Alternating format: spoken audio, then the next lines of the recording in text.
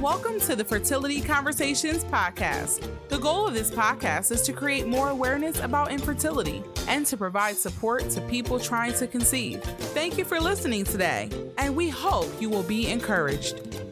And now, here is your host, Ola.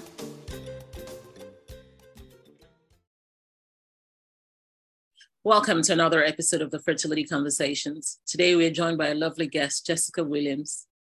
Jessica was born and raised outside Chicago, Illinois, but moved to England in 2007 to pursue a master's degree. For many years, Jessica worked in heritage and museums. Her interests always gravitated towards family and children. Her dissertation in her PhD in archaeology explored how we can discover more about children's lives in the ancient past. When Jessica and her husband began trying to have their own family, it was not an easy journey for them. Following many years of infertility, exploratory surgeries, miscarriages, and failed IVF transfers, she and her husband decided to turn to surrogacy using the agency Family Source Consultants. Like many people who have lived with infertility, Jessica became passionate about wanting to help others in similar circumstances, as well as became an advocate for how safe, ethical, and compassionate surrogacy journeys can be. Instead of going back to museums after her maternity leave ended, she joined the Family Source Consultants to support other intended parents on their journey to parenthood. She is now the International Relations Manager at the Family Source Consultants and feels incredibly privileged to play a small role in helping intended parents from all over the world grow their own families through surrogacy. So welcome, Jessica, and thank you so much for joining us today. Thank you so much for inviting me on. It's a huge pleasure to be here. Yay. Yay. So thanks. We usually start off by saying, tell us a little bit about yourself. I mean, I've said some about you, but yeah. Oh gosh. So what else about me? So yes, I'm Jessica. I'm originally from the States, but I have lived in the UK for 16 years now. Oh, wow. Yeah, as you mentioned, I came over to do a master's, and about 5 hours after I got off the plane, I met a very handsome British guy with a wonderful British accent who I eventually married. So that's how. Nice. So yeah, so I came over for a year of education and fun and adventure, and have stayed for a little bit longer than that. That's amazing. Who knew you could, meet someone and then marry them just from going to a master's program? I know. It feels a little weird to say, because I certainly didn't come over intending to, to meet somebody. But yeah, it's kind of cool that I met him like literally the first night that I was here. Wow. So, and we've had lots of adventures since then. Amazing. Yeah. And now we live a little bit outside of London and have two wonderful sons, a dog who is our firstborn child and very much thinks that he should be our favorite child. Yeah. That's cute. Yeah, he's a lot of fun. He was definitely my emotional support, my emotional support dog, my emotional support period, as we were going through all of our infertility. So yeah. Thank you for sharing. And speaking about your journey to parenthood, please share as much or as little as you'd like to share about your journey. Yeah. So we started trying for a kid. About a year after we got married. I think like a lot of people, we wanted to enjoy married life, and just we were young. We were in our late 20s, and we assumed that we had plenty of time and it would probably be easy for us. And I still remember having that conversation about, yes, like now's the time to start trying. And I kind of ceremoniously threw away my contraceptive pills and was like, yes, this is going to happen. And then, every month after that, I was just thinking, is this going to be the month? Is this going to be the month? And just thinking like I still remember at one point, it was maybe a couple of months after we started trying, it's like, oh, I have this really weird taste in my mouth, and started Googling, like, does that mean that I'm pregnant? And, it's like any little thing you think and hope could be a sign. And, for us, we tried for probably about a year, and it wasn't happening. And we were still at that point, oh gosh, kind of late 20s, early 30s. And so I kind of wasn't thinking anything was wrong, but I was talking to my mom, and she said, look, I know you guys haven't been trying for that long, but I had fertility issues. My sisters had fertility issues. So, maybe just go get it checked out and see a doctor. And I'm so glad that she recommended it, because I know when you're young, they say, try for 2 years. And if it doesn't work, then, only then go see somebody. But, for those of us who actually need a lot of fertility treatment, and it takes years and years and years, that extra year would have been just another year, a horrible extra year. So, that kind of started us down the road of fertility treatments. And at that point, we were living up in Scotland. So started talk to my GP. I may have fudged the truth a little bit when they asked how long we had been trying, just to kind of get those tests. And, eventually got referred to the fertility clinic up in Aberdeen. And we did get naturally pregnant once. But it was a pretty rough miscarriage, actually. So sorry. It's okay. It was, it happened at work, and I didn't quite know what to do. And, I don't want to get too graphic on the thing, but it was,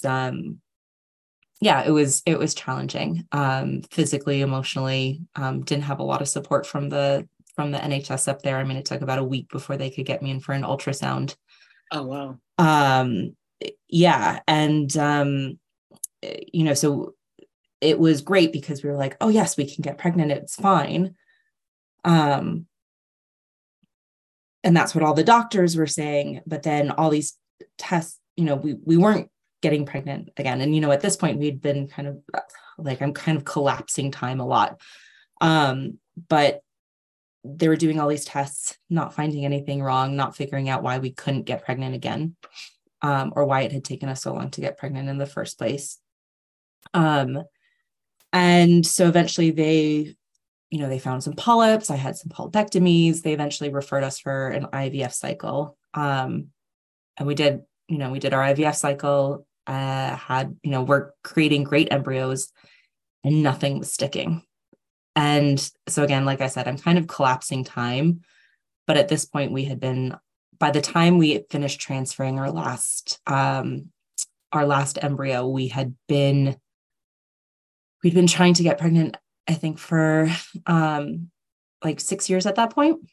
And so we'd had that, just the one, the one natural pregnancy with the miscarriage, but then nothing else, nothing from IVF, nothing. And, the doctors, that it was that one natural pregnancy where they're like, oh, but you can get pregnant. So it's fine. You can get pregnant. So we should just keep trying. And tests aren't finding anything wrong. So, you just like literally need to keep doing the same thing over and over and over and over again. And it was really tough. Sorry, go ahead. I was just saying exhausting. Yeah. Just to keep repeating the same thing over and over. Yeah. It was exhausting. It felt really defeating. I mean, you know what it's like when you devote years to trying to get pregnant, and it takes over your entire life. Every day you're thinking, okay, where in my cycle am I? When you're doing IVF, you can't plan anything, because you never know when they're going to say, okay, this is the month that you're going to do, your retrieval, or this is going to be your next transfer.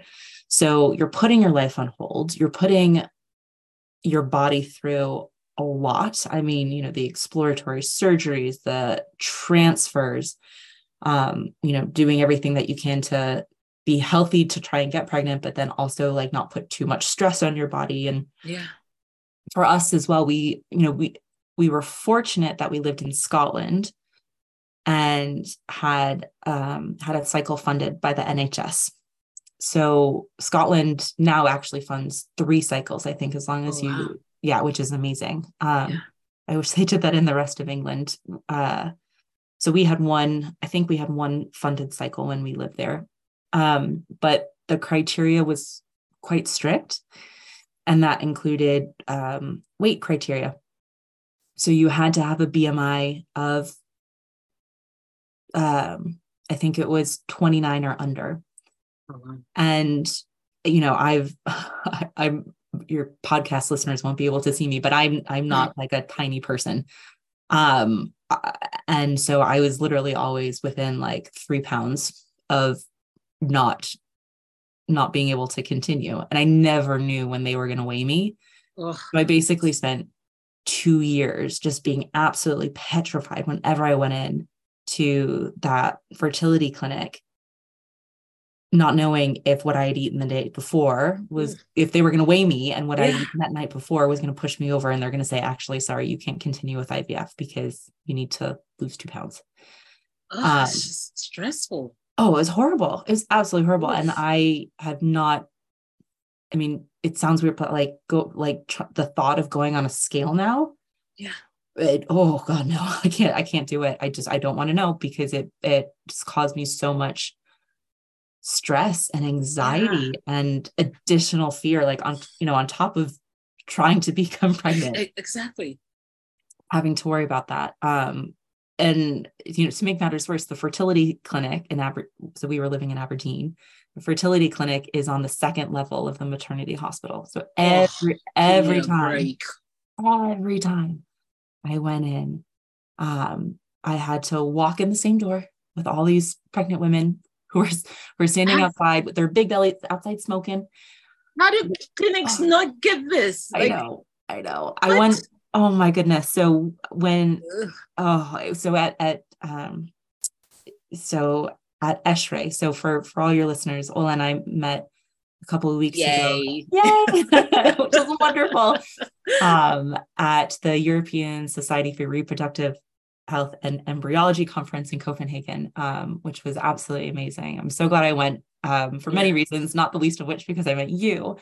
But I went to a session there where they talked about, patience. And that was one of the things that the speaker was talking about was, how can all these fertility clinics be like literally on top of a hospital? So you have to walk through all these pregnant women to go do your IVF cycle. Like it just boggles my mind to find that. Do they think that's inspiring or something, or encourage? Like, I mean, what's the? I don't know. I'm like, I know other people get pregnant. I know. I don't have to see them. I don't have to walk by. I don't have to hear their babies. Like I have to do that every day. I don't want to do that when I'm going to have more IVF. I just like, I really don't. Anyway, now I've just been blathering on. No. Where was I in my story? No. I think it's the whole journey and and so weight issues. Constant weighing. That weight. Then, and it's just, I mean, it's as many of your listeners will know, as it's just so pervasive in every element of your life. And it's hard on so many levels. It's just so hard. And so again, at this point, it'd been about 5 or 6 years into trying to have kids. Doctors just kept saying, do the same thing. There's nothing else that we can do. We're just going to keep doing the same treatment. We're not going to try anything different. It's just a numbers game. I think that's what they said. Like literally, it's just a numbers game. We'll put back enough embryo, at some point we'll put back enough embryos and that next one will be the one. But I'm like, but you can't tell me if it's going to be embryo, the next embryo, if it's going to be 10 embryos from now. And both my husband and I kind of reached a point emotionally in terms of our mental health, me physically, just kind of, going through all of those hormones, all of those treatments, everything like that, where we said, we need to do something different, because we felt like we were on a hamster wheel, like that poor hamster, just like going over and over and over. And we just, we kind of reached a breaking point, and we said, we just can't do this anymore. We need something to change. We need to do something a little bit different. And what is that? Is that going to a different IVF clinic? Is that looking, is that deciding that we're going to adopt? Is that going to be surrogacy? Is that going to be, not having kids at all? So, we had some really soul searching and challenging conversations about what we felt was going to be the best option for us, as a team, as a family moving forward. And after doing a lot of research, so many Google searches, it's overwhelming the amount of options out there, particularly when you are, when you're a dual dual country couple. Exactly. When you have the options of going to other countries, it's just like literally the whole world opens up, which is great, but it's so overwhelming. So we, after a lot of conversations and a lot of soul searching and a lot of, kind of let's go out, see what our options are, decided that we did want to try and have our own biological kids if we could.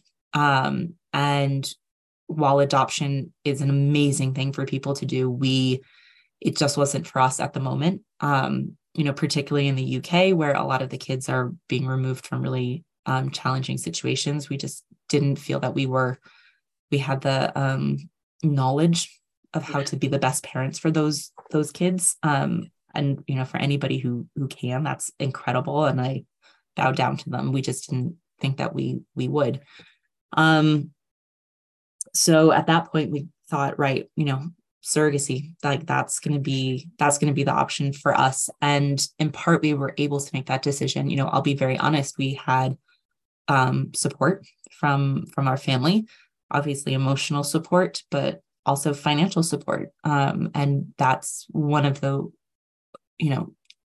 I think for a lot of people, I kind of think surrogacy is for people who have the bank accounts of Kardashians.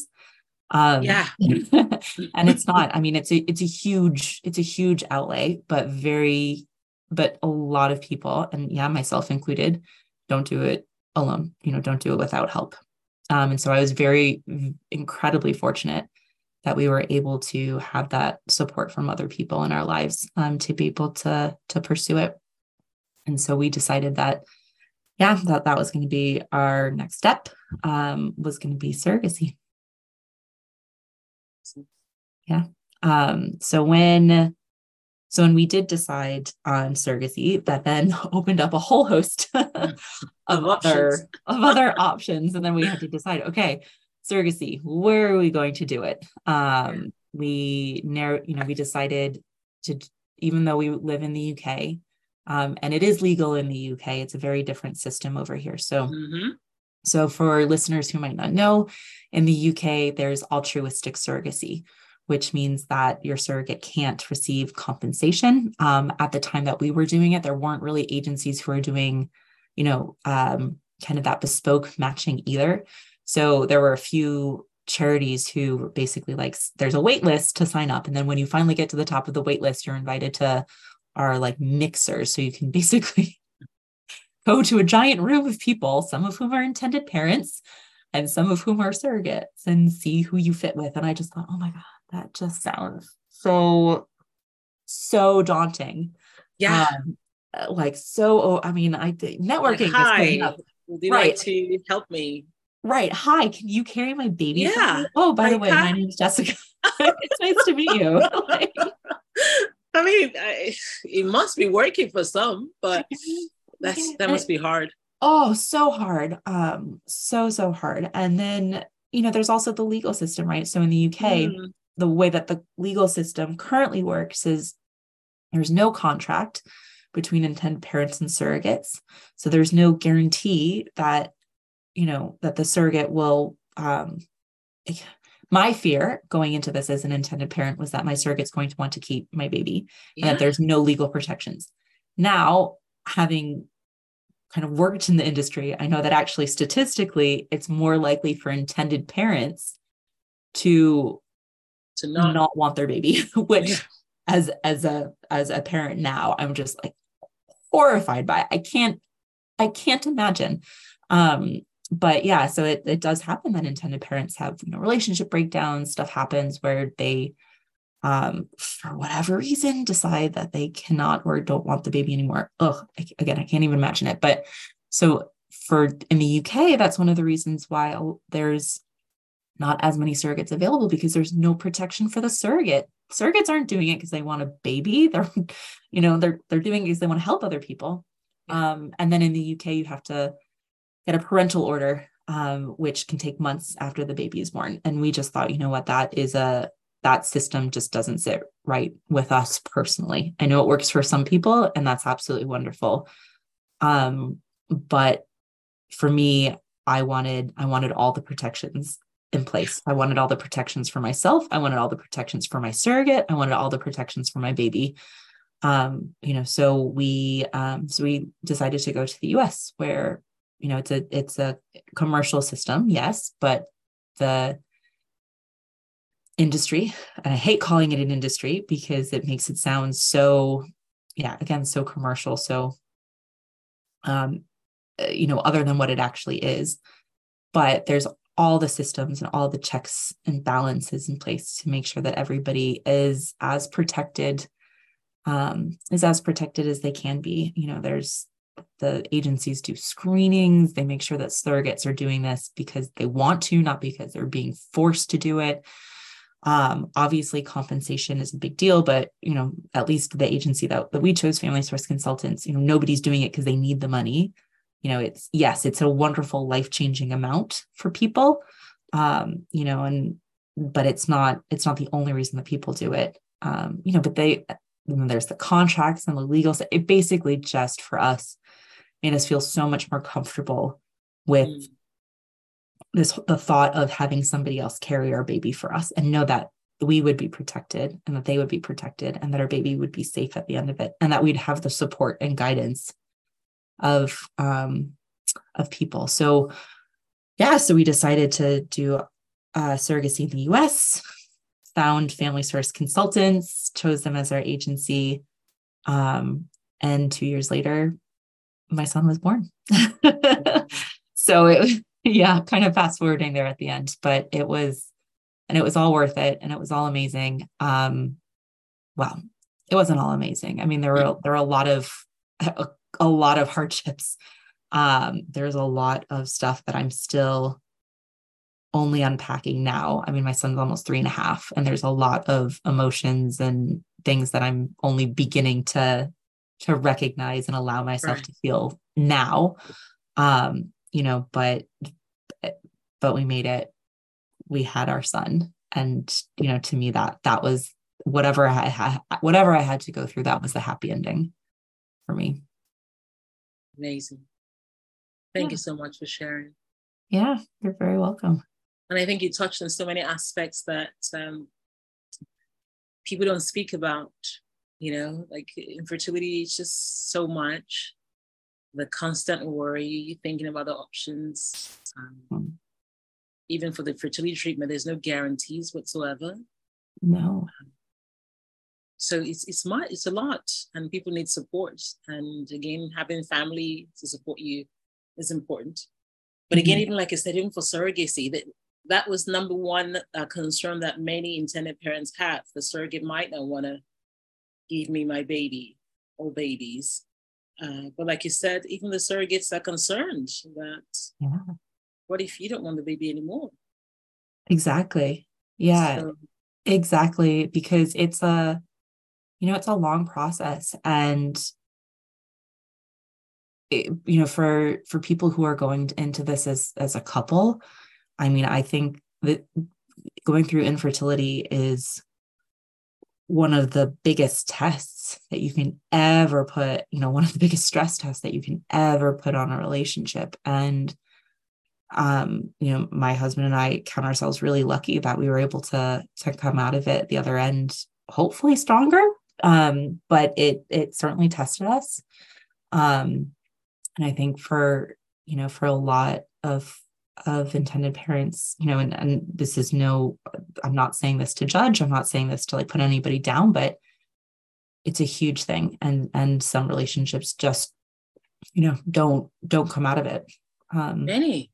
For whatever reason. And so, if you're in the middle of a surrogacy journey, that could be something. I mean, and it's horrible. And again, that's why in the US, there's contracts, there's so many different levels in place that protect the surrogate, protect the baby, and protect the intended parents. But I was shocked to learn that statistically, it's more likely that the intended parents change their mind, which boggles my mind. Yeah. But it's important for people to know the importance of contracts and having an agency support them, because again, I think that sometimes because of the cost, people might try to say, well, I know somebody that wants to help me out, or someone knows somebody, and you try to do it without the agency, but the agency does a lot to actually protect you and ensuring that the contracts are there, because again, people can change their mind on both sides or whatever, things can happen. So having the contracts in place that addresses every potential or most potential issues that could arise, that's really important. Exactly. I mean, the contract that we had with our surrogate was 56 pages. Wow. So it's not a short contract. It goes through everything. Even if somebody has, knows somebody, a family member, a friend, a neighbor, a friend of a friend who is, has said that they're willing to be their surrogate, and that's absolutely amazing. Get a contract, whatever, in the US, absolutely, you 100% need a contract, and it will be legal. Obviously, depending on if you're doing surrogacy in another country, if you can get a contract, do it. But having the support.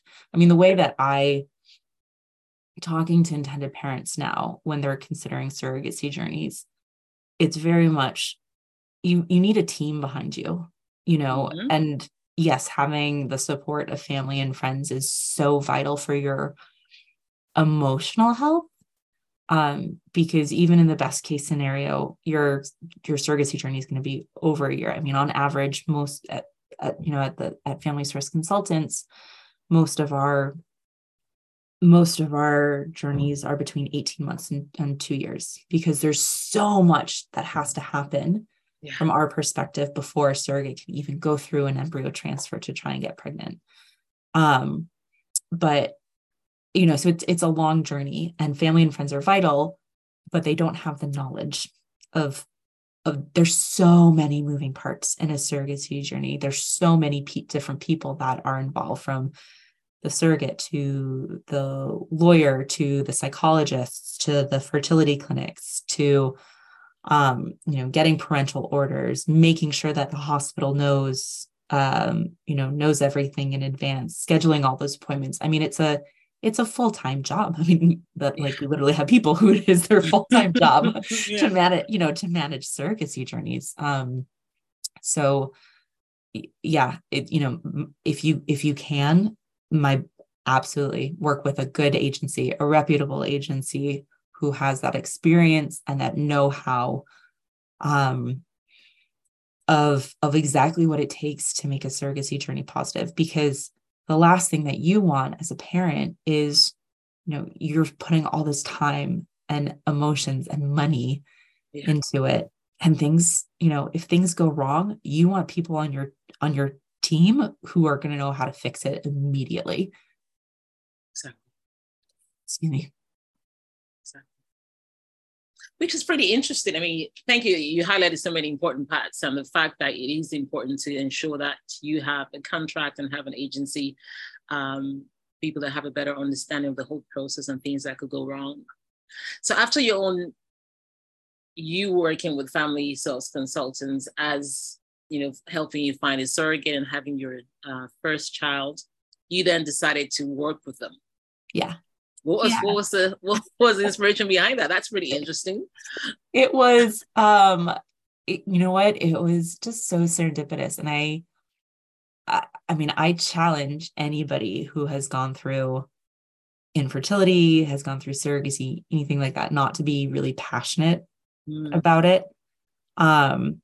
I mean, look at this amazing community that you've started through your own experiences. So I know you know what I'm talking about, and definitely. So for me, it was kind of there were a few parts to it. One was being in the UK, in Europe. Well, sadly not in Europe anymore, but near Europe.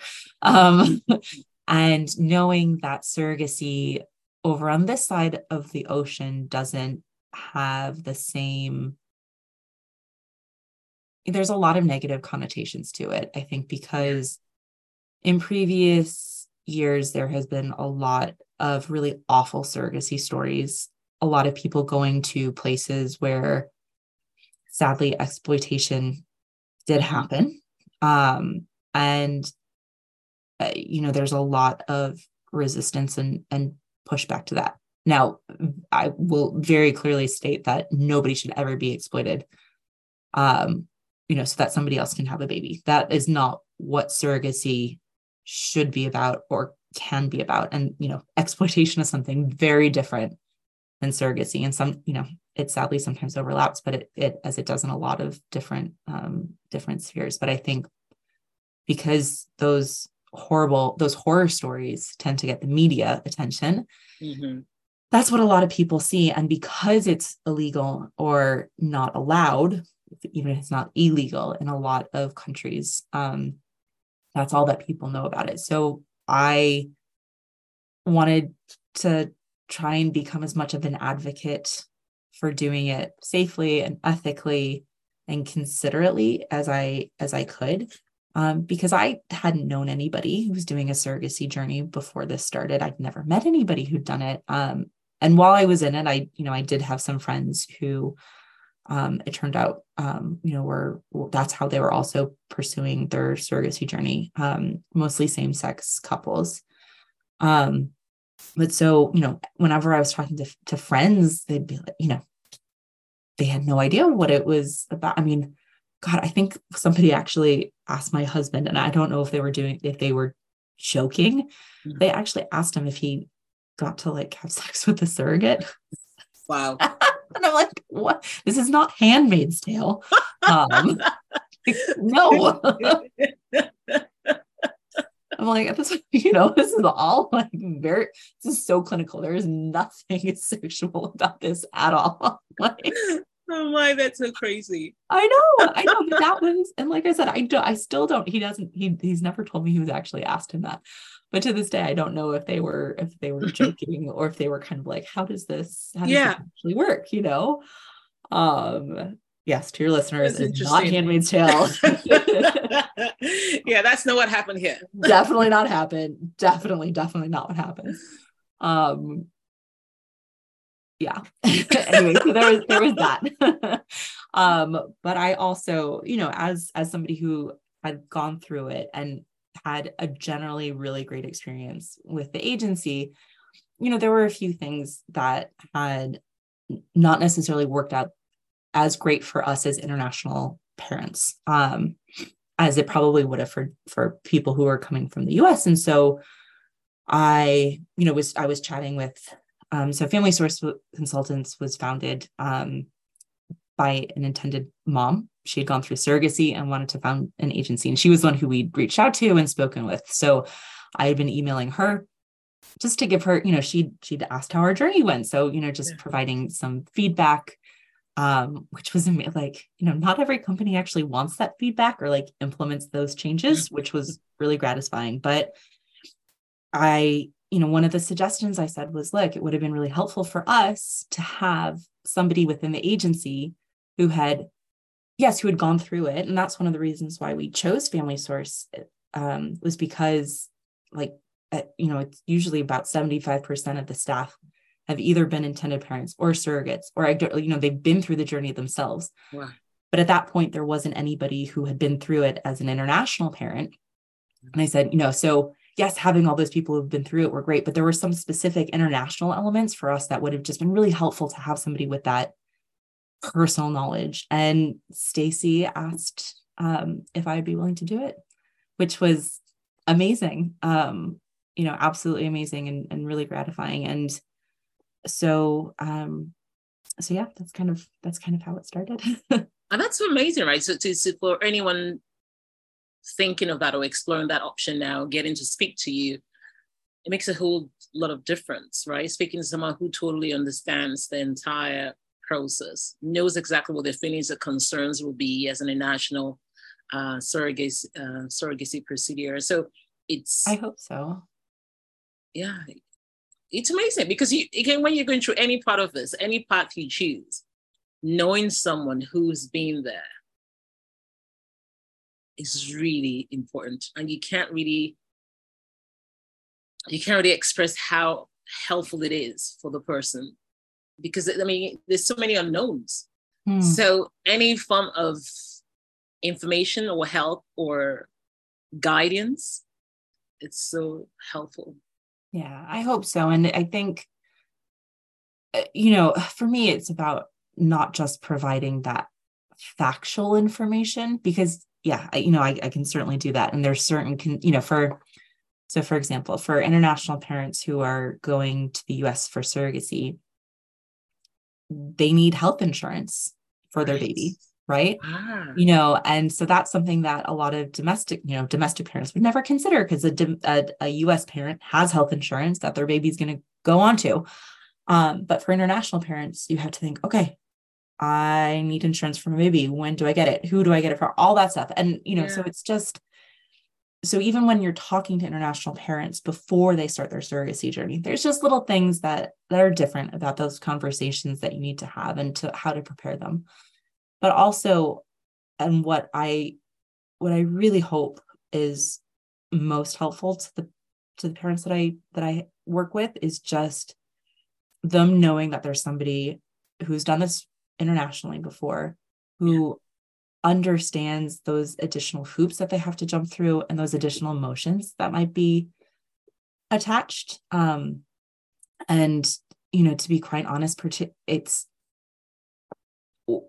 I love helping anybody who wants to be a parent, regardless of why you're turning to surrogacy, right? Whether you're a same-sex couple, whether you're a single dad, whether you're a heterosexual couple who's been through infertility, whether you're a single mom who needs an addition, can't carry herself. But I think particularly, I'm very privileged to speak to a lot of amazing people, but I think particularly those who have been through really traumatic fertility, stories. I hope that I can help by sharing some of the emotions that I went through and sharing kind of some of those ups and downs, and, just letting them know that they're not alone in that, and that all, yes, like I had an amazing positive journey. It wasn't all smooth sailing. We definitely had ups and downs, but even though at the end of the day, I had my son, and for me, that was the most amazing moment. There were still a lot of really, really challenging emotional parts of it that came off of having to do surrogacy because of infertility. So this is my very long-winded way of saying, I hope that me sharing that story with people makes them feel not alone and lets them know that those emotions that they're going through, those fears that they have, those concerns are completely valid, and they're not the only people who have had them, and it's okay to have them and still have a wonderful experience and come out the other end of it with your baby. So important. Thank you for sharing that. And for anyone listening about Family Source Consultants, I mean, you noted that you're a national, your role is to help international potential intended parents. Mm-hmm. But for anyone thinking of using your agency, what services do you provide? Sorry, go ahead. No, yeah, go ahead. Yeah, sorry. So we are, so as a surrogacy agency, we are there to help intended parents from this, from the time that they start considering surrogacy to at least 6 months after their baby is born. So there's a lot of things that we do in-house in the agency. And then we also, things that we don't necessarily do ourselves, we have, incredible networks of people and professionals who do it. So at the agency, what we'll do is we will match you with a surrogate. So think of us, kind of like our first role is as a matchmaker. So we want to make sure that you are going to be working with the right surrogate for you. So we understand what your criteria for a surrogate is. Mm-hmm. You'll have a fertility clinic in the US. So we don't have an in-house fertility clinic. So we work with fertility clinics all over the US. So we can, if intended parents need a fertility clinic, we can make those introductions and those recommendations, make sure that they're working with the best fertility clinic for themselves. So we match intended parents with their surrogates, and it's a really hands-on, like a bespoke matching process. We have a whole team of match managers who will do that.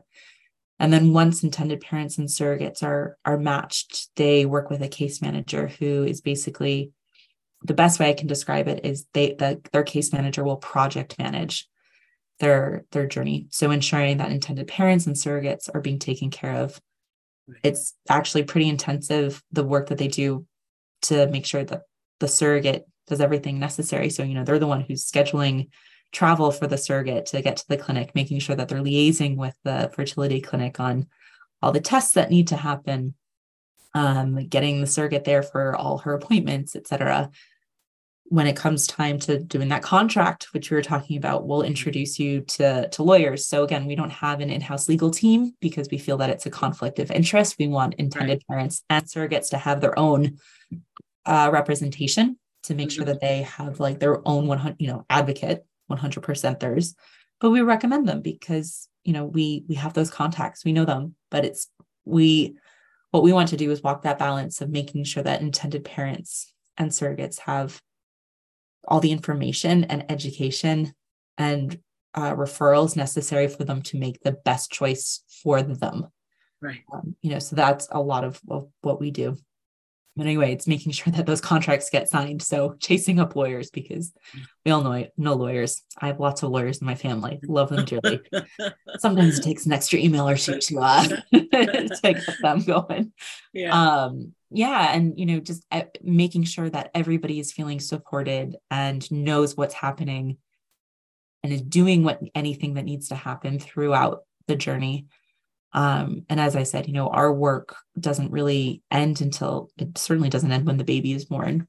Usually, a journey, is what we call what we call it, but a journey isn't officially quote unquote closed until at least 6 months after the baby is born, just to make sure that all the paperwork is finalized, all the bills are paid, everything is wrapped up. But for us, it's kind of, once you're an intended parent or surrogate with Family Source, you're part of our family forever. So I love, even though I work for FSC now, I still get from my case manager, and I know she doesn't do this just for me, she does this for everybody, but I'll get like little happy birthday cards that's sweet. for my son's birthday and everything like that. So yeah, it's lovely. It's a really wonderful team. It's wonderful. Mm-hmm. And people can access Family Source Consultants from anywhere across the globe? Exactly. So all of our surrogates and egg donors, because we also do have an egg donation side, but all of our surrogates and egg donors are in the US, reside in the US, because of the legal structure. So we only work with surrogates in the US because we want to the legal structure we feel is the best in the world. We have all those resources to make sure that it's safe for everybody. But as an intended parent, you can come from anywhere in the globe. So we have worked with parents from 35 countries and counting. Oh, wow. Yeah. Which is amazing. Amazing. Yeah, absolutely amazing. And most of those parents come from places where surrogacy is, not accessible in their home country. And they, but they deserve to have a baby too. Yes. So, yeah. And since you mentioned that you also have egg donors, Mm-hmm. just to kind of highlight, what other services do you provide? And even with the surrogacy, are there different options or packages for the surrogacy options as well? Yeah, absolutely. So we offer our surrogacy services. So, it's a surrogacy agency. So that's matching you with your surrogate, facilitating your journey, project managing your journey.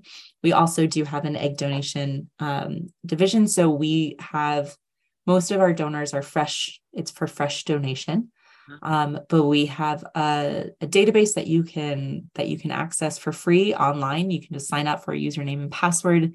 And it gives you access to see all of our donors. So we currently have about 160 donors available. Oh, wow. From lots of different backgrounds.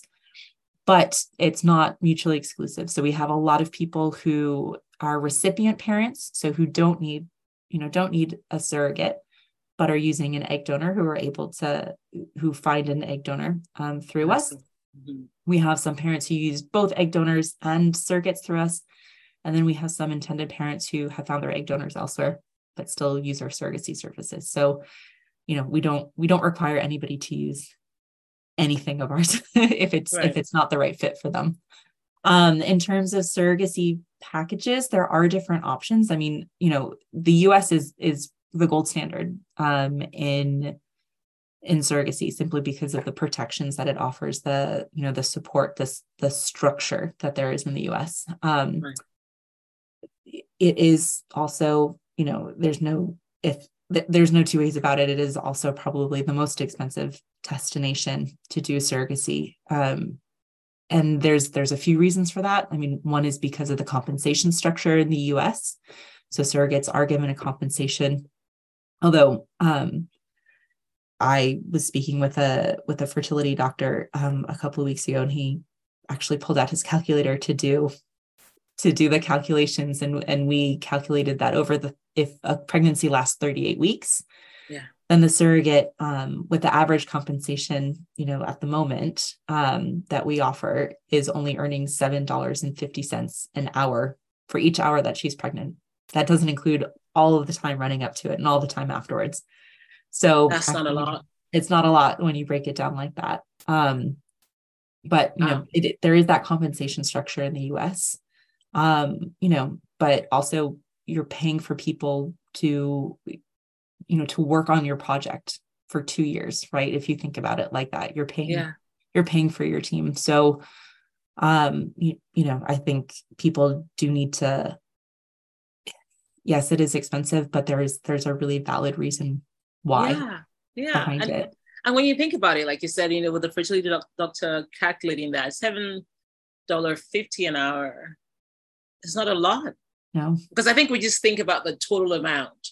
And you don't think about 38 weeks, like you said, but then there's also time before that, the monitoring's done before the transfer is actually done, all that you do to get your body ready. And of course, even after the baby's born, there's still aspects of themselves that needs monitoring even afterwards. So it is a lot, but I think looking at it and getting the whole picture helps people to understand that the money is not an overpayment. You kind of see that it's a valid cost, I think, of what you're actually doing. And I think so. And I hope so. And I think, for us as an agency, that's something that's really important to make sure people understand where that money, it is a lot of money when you look at the total cost. And I haven't, so, for a US surrogacy journey, at the lower end, working with an agency, working with a fertility clinic, working with a surrogate who's paying compensation, you are probably at the very lowest end, you are probably looking at about 110,000 US dollars.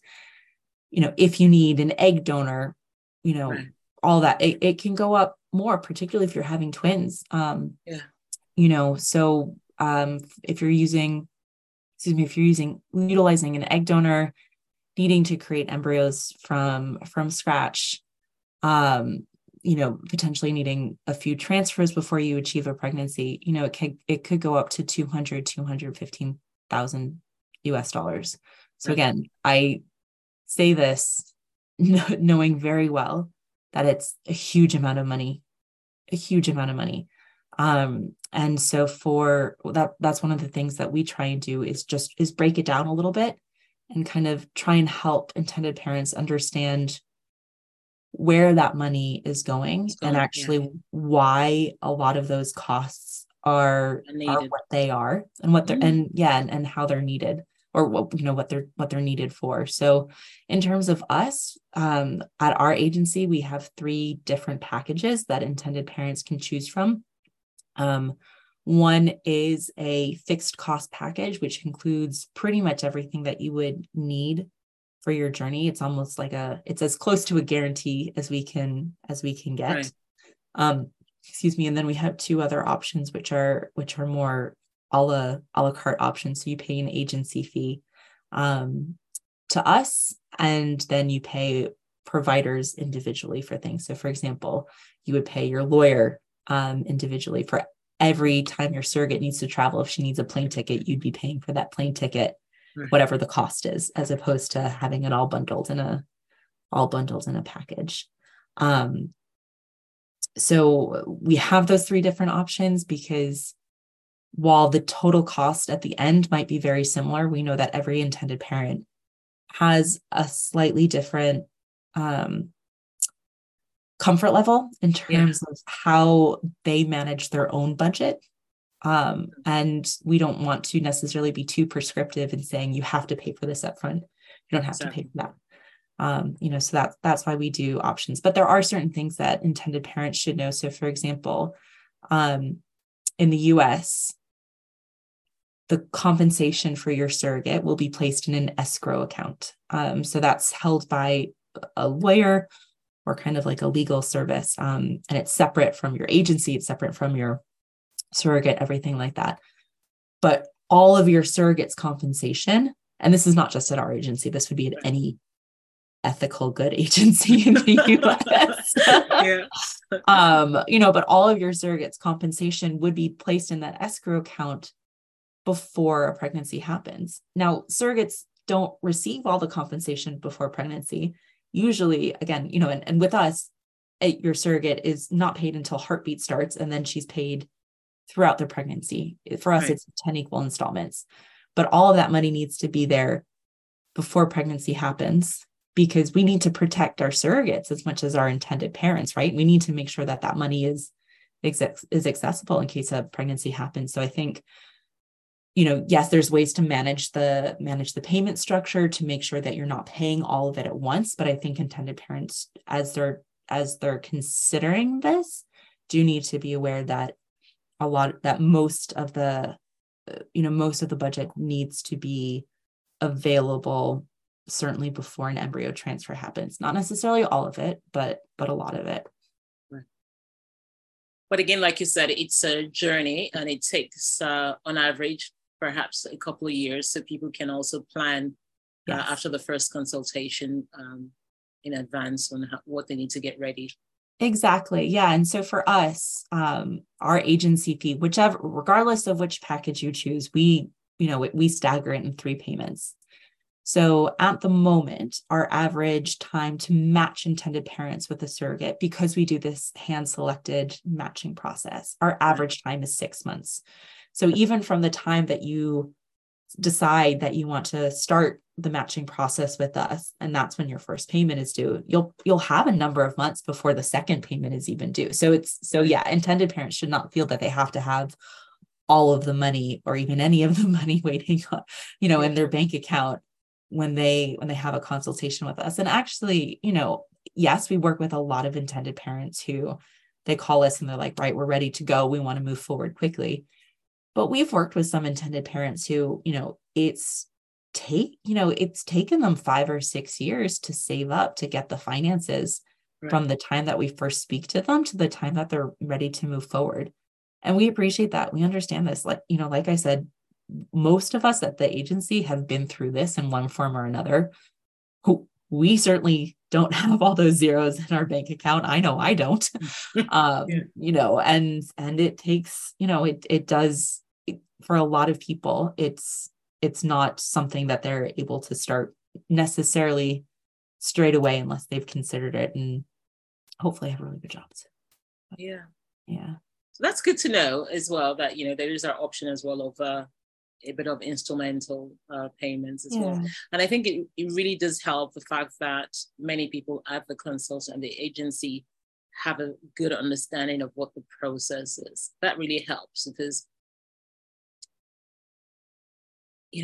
they understand the fears, the concerns, they understand that the money is a lot, but they also know how there are options on how to make it happen or take your time or I think that really makes a difference.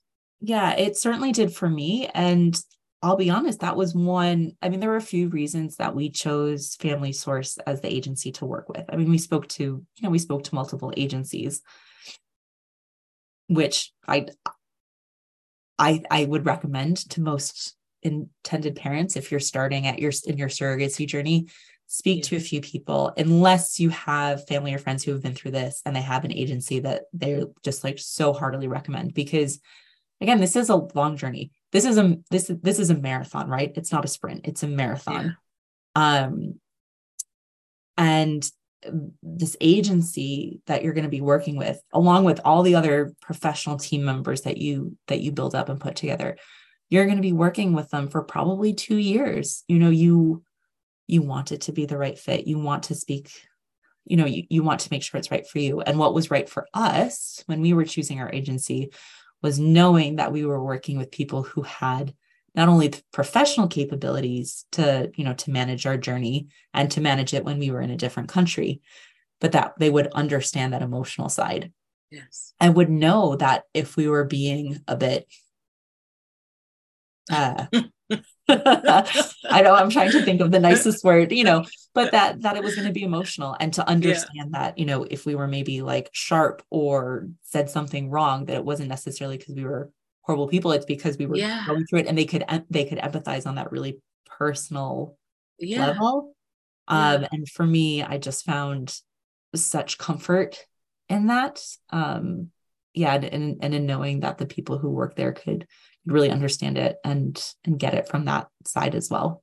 Yeah, so important. So for the listeners, anyone trying to reach out to Family Source Consultants, what's the best way, or what to do if you want to reach out or connect with you? There's so many ways to contact us. So you can always reach out to me at my personal email address, which is really long, so I probably shouldn't say it on a podcast, but okay, I can put it in the notes. You can put it in the link. It's jessica.williams@FamilySourceConsultants.com. That's easy. Which is, hopefully it's long, but hopefully it's easy. Yeah. You can go to our website and we have lots of contact us options. We are also on all social media channels, so Instagram, Facebook, LinkedIn, Twitter. So there's lots of ways to get in touch with us. Right. And just to ask, actually, because I know that you said you have quite a few options, and some parents or individuals looking at surrogacy might already have their embryos created already, perhaps even in another country. Can they still try? I know most of your surrogates, like you said, and donors are in the States, but can people ship in their embryos from overseas to a clinic in the States and then use one of your surrogates? The short answer is yes. Right.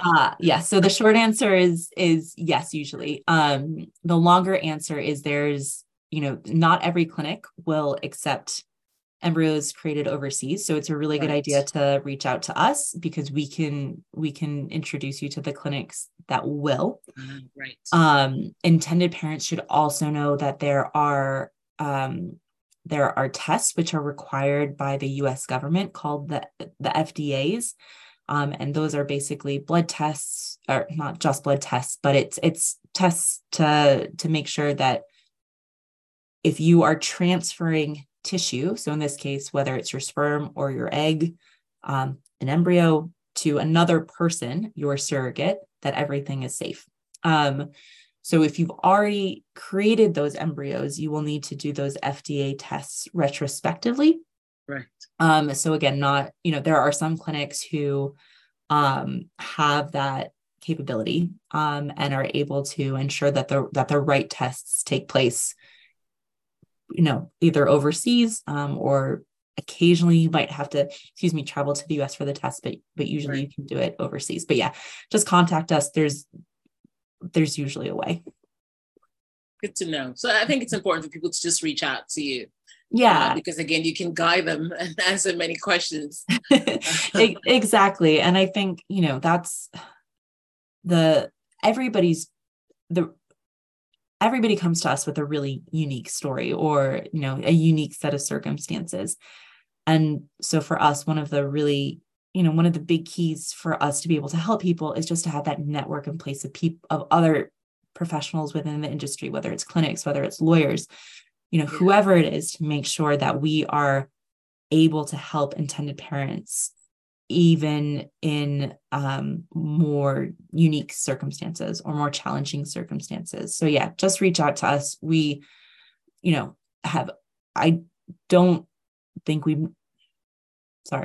me rephrase that. We'll help you find a way. Yeah. We don't want you to waste your precious embryos. Yeah. But I would also add that if you are considering a journey in the US, but want to make your embryos abroad, that is absolutely fine. Ideally, contact us with a few months before you do it, so that it's always easier to do the tests in advance, rather than retrospectively. So if you have not created embryos yet, but are planning to and think you might want to use them in the US, just reach out. And so we can help you as soon as we can, as quickly as we can. Great. Thank you for sharing that. Mm-hmm. What about for, I meant to ask actually, for single men or single women, considering surrogacy, is that an option? Are you able to help, or do they need to be married, or? Nope, they can absolutely be single parents. Okay. So the way that it works in the US is, although the US itself is a really great place to do surrogacy because of the legal structure, every state has its own specific set of laws regarding surrogacy and who can get what kind of parental order, who can go on the birth certificate, etc. So, we have helped intended fathers who are using their own sperm and an egg donor. We have helped intended mothers using their own egg and sperm donors. We've helped single parents, and actually, two parents who are using both an egg and a sperm donor as well as a surrogate. All of those combinations are possible, or a single parent using both an egg and a sperm donor. All those combinations are possible. We just need to know what that combination is, so we can make sure that you are working with a surrogate who lives in a state where the legal system is appropriate to your circumstances. Does that make sense? Yeah, that's very important. And that's good to know, right? Because every state has their own different laws. So it's important to find the friendly states. Exactly. And some states which are considered friendly. So for example, Florida is considered generally a friendly state for a lot of people. But actually, if you are an unmarried couple or a single parent, you can still do surrogacy, but you're actually going to go through an adoption. It's technically a pre-planned adoption process rather than a surrogacy process. So the end result is the same. It's still going to be your baby. You're still, and everything. But for some parents, that makes a huge difference, It particularly does. if they're international and have to show documentation. Exactly, for passports and stuff. For passports, for citizenship in their own country or in their home country. For a lot of countries, they can't have gone through an adoption process for it to have been considered their baby. So we need to know all of that information before we're matching with a surrogate, because if any of those apply, we don't want to match you with a surrogate in Florida, because that's really not going to be a good state for you. It might be a wonderful state for somebody else, but not for your circumstance. But that doesn't mean that you can't do it. It just means that you need a different state. Wow. So much to know, and so much, I mean, again, so many things that you might not think about.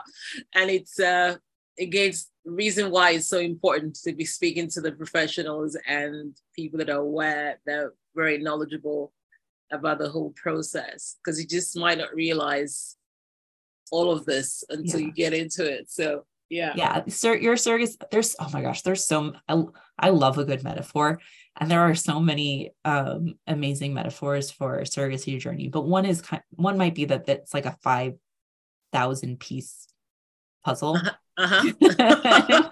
Yeah, but again, using having people that know what to do and what could potentially happen is really helpful, because you don't need to know it all. You just need to get the people that do. And Ola, that is absolutely the key. You don't need to know it all. And this is what I always tell intended parents when I speak to them. It's like, I'm going to share so much information with you right now. You're going to look like that emoji with your head like exploding, because it's going to be so overwhelming. And I know that, and I'm going to try not to do it, but that usually ends up happening. But you also need to know that you don't actually need to retain, a lot of this information. It's not something that you have to worry about, because we worry about it for you. We want you to be informed. We want you to know that it's happening, and this is what's going on behind the scenes, but you don't actually need to worry about it, because that's what we're here to do. Exactly. Yeah. And yes, it's logistics. It's all, knowing when to do it and how to do it and where to do it. But it's also stuff like relationship management, right? Because obviously in a perfect world, everybody and their surrogate would have a really good relationship and it would go smoothly. Excuse me. Sometimes things happen, it's a really emotional journey for everybody involved. And so also having that, those advocates, that support system who can, who can deal with those challenging conversations to make sure that you and your surrogate continue to have a good relationship, is so vital. So it's everything. There's just so many facets, and it's really important to have that team support around you. Yeah, so well said. And like you said, even for the support, because sometimes as an intended parent or just anybody, you might say something to the surrogate, or you feel the surrogate meant something, but then having someone else to speak to about it, and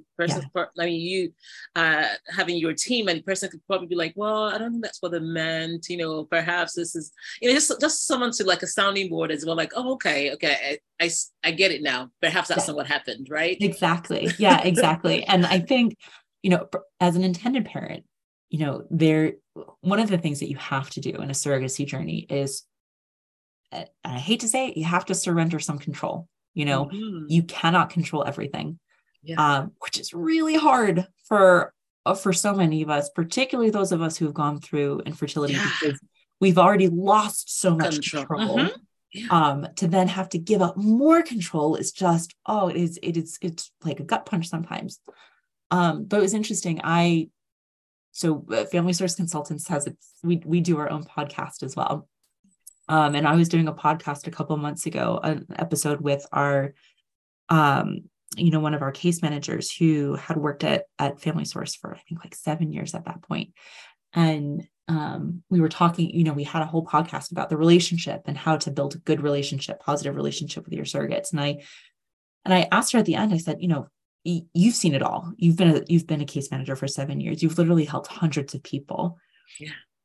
When does it go wrong? Like, what, is there one thing that you can pinpoint that means that it's going to be really challenging, or like, it's non-retrievable? And she said that only once in her 7 years, I'm going to paraphrase this probably really badly, has the relationship deteriorated to such a point that, that the intended parents and the surrogates just couldn't speak to each other? Because most of the time, that's what the case manager should do, right?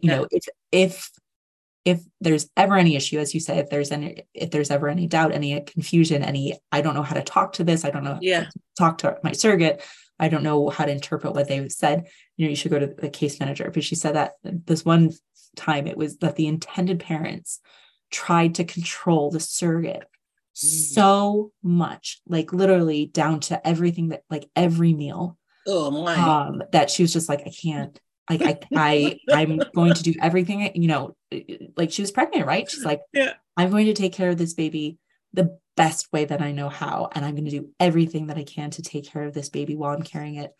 I cannot speak to the intended parents directly anymore because they are just so overbearing. It's making my life miserable.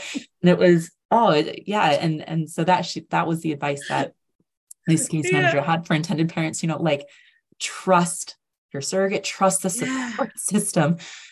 And it's hard. It's so hard. Yes. But let go of some control. And if you can't, go to your case manager. Exactly. Go to a professional. Don't go to your surrogate. Find someone to chat with. Yes, exactly. Yes, exactly. Because your surrogate's already doing so much for you. You don't want to like nitpick exactly that she's doing. And that's the thing, all of our, so one of our requirements is that all of our surrogates have to have gone through a good pregnancy. They have to be raising their child. They've done this before. They know how to do it. So like I appreciate that some intended parents are like, no, I want our surrogate to only eat organic food and, do yoga 3 days a week and all that. And it's like, yes, that's great. But she's like, that doesn't necessarily mean it's going to be a great pregnancy, Yeah. I don't know. Yeah. It's one of those things. I think it's just, again, I think having the people that have gone through this process helps, because then if you're saying those things, you can say, yes, I understand why you might want to control the food or control that, but really maybe not, and perhaps why this is not necessary, things like that. So again, they understand the concerns that might be happening. They understand the concerns, they understand the fears, the worries, but also there's definitely certain points in a journey where I think the emotions are higher and it's more stressful. And I'm, a lot of it is the same as pregnancy, right? Like it's before a big scan, like, trying at big parts. But I mean, one of the things that I always tell intended parents is actually for me, I think for a lot of our intended parents, the matching process is the hardest, because you just have to sit and wait, and it's like, you're so excited. You finally decided to do this. You're ready to go. And then you just have to sit back and wait. And wait. It is so hard. It's so hard. And emotions run high and you just want to get going. And you just have to sit and wait. And, but understanding stuff like that and remembering back to like, oh my God. Yeah. I remember when I was in like month 5 of waiting for my surrogate match. I literally would check my email 5 times a day, just being like, do we have a match yet? Do we have a match yet? Yeah. Did my phone ring? Did I miss a call? Exactly. Yeah. Exactly. But so having people on your team who understand that and can completely empathize and almost have a laugh about it with you and, try and like relieve some of that tension, I think is so invaluable. Yeah. Thank you so much for sharing that. Is there anything else you'd like to share with anyone listening that we might have touched that, but you think is really important? Oh gosh. I mean, I think what I would say is, for anybody who's thinking about surrogacy, just reach out, whether it's to us, and we would obviously love to help and love to chat, but I think it can be, surrogacy when it's done right is a beautiful way to have a child, because you have this whole community, this whole support system. Your child is so loved by so many people before they even get here. So I do think it's a really beautiful thing, but I also think it's incredibly important for intended parents to know that it is complex. logistically, emotionally. So it's really important to have that great team around you who can help you do it safely and ethically and legally and make sure you're doing it all right. And to try and take this as much stress off of you as possible. Because, I mean, and so this is one of the things that I still struggle with is that, having gone through so much infertility, when it finally came time to do the surrogacy journey, I mean, like I said, it wasn't like we had a few blips, but it was generally a really positive journey. But it was also really hard for me to be really excited about it at the time until we got closer to the end, because I didn't think it was actually happening. Not that I didn't think it was actually happening, but I couldn't let myself be excited about it because of all of the, the infertility trauma that I had gone through. And I mean, like I said at the very beginning, I'm still unpacking a lot of it. And that's one of the things that I am unpacking is, not being able to be really excited. But you also don't want to add so much extra stress that you don't need to, on top of all of the stuff that you're already going to be going through.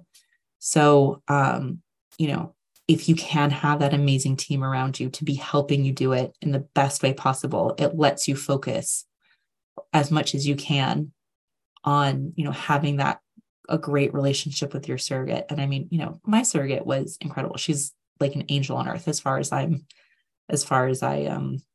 concerned. And, we still text. My son's 3.5. I met her 5 years ago, over 5 years ago when we were matched. We still text all the time. Wow. We're going to go see her hopefully next year. Yeah. And, so it can be an incredibly positive thing. Just have that team around you to make sure that it can be as positive as it can be, that you have that support, that you know what you're doing, and that you do your research and make sure that you feel really comfortable and educated about all the decisions that you're making. Because at the end of the day, this is your journey, and you want to look back on it as positively as you can. Thank you. Thank you so much, Jessica.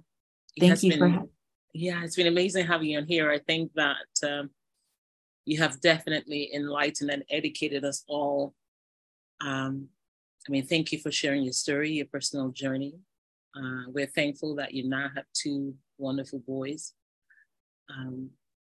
Thank you for sharing your path to parenthood and raising awareness about, and also destigmatizing a lot of factors things that people think about when considering surrogacy. Because again, like you said, sometimes the bad information gets out there, gets more awareness.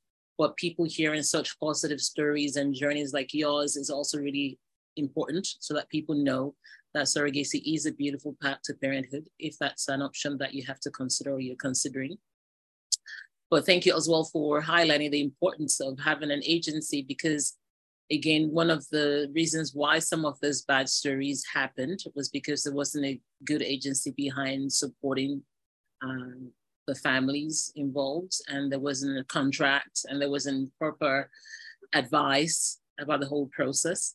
So thank you for educating us all about that. I think that's definitely really important. So thank you for highlighting that. And we really appreciate you coming on here today to enlighten us and to share your journey as well. Thank you so much. Well, thank you for having me. It's been an absolute privilege, and for all of your wonderful listeners,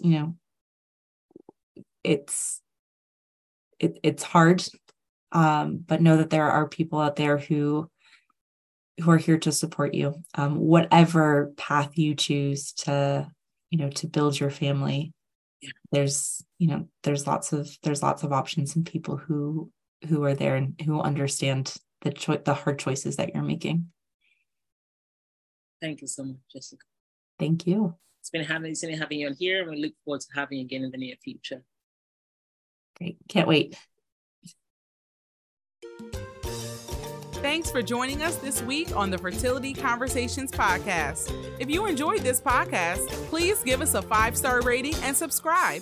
Follow us on Instagram at Fertility Conversations. If there are any topics you would like to have discussed, please send an email to fertilityconversations@gmail.com. Be sure to tune in next week for our next episode. Thank you again for listening.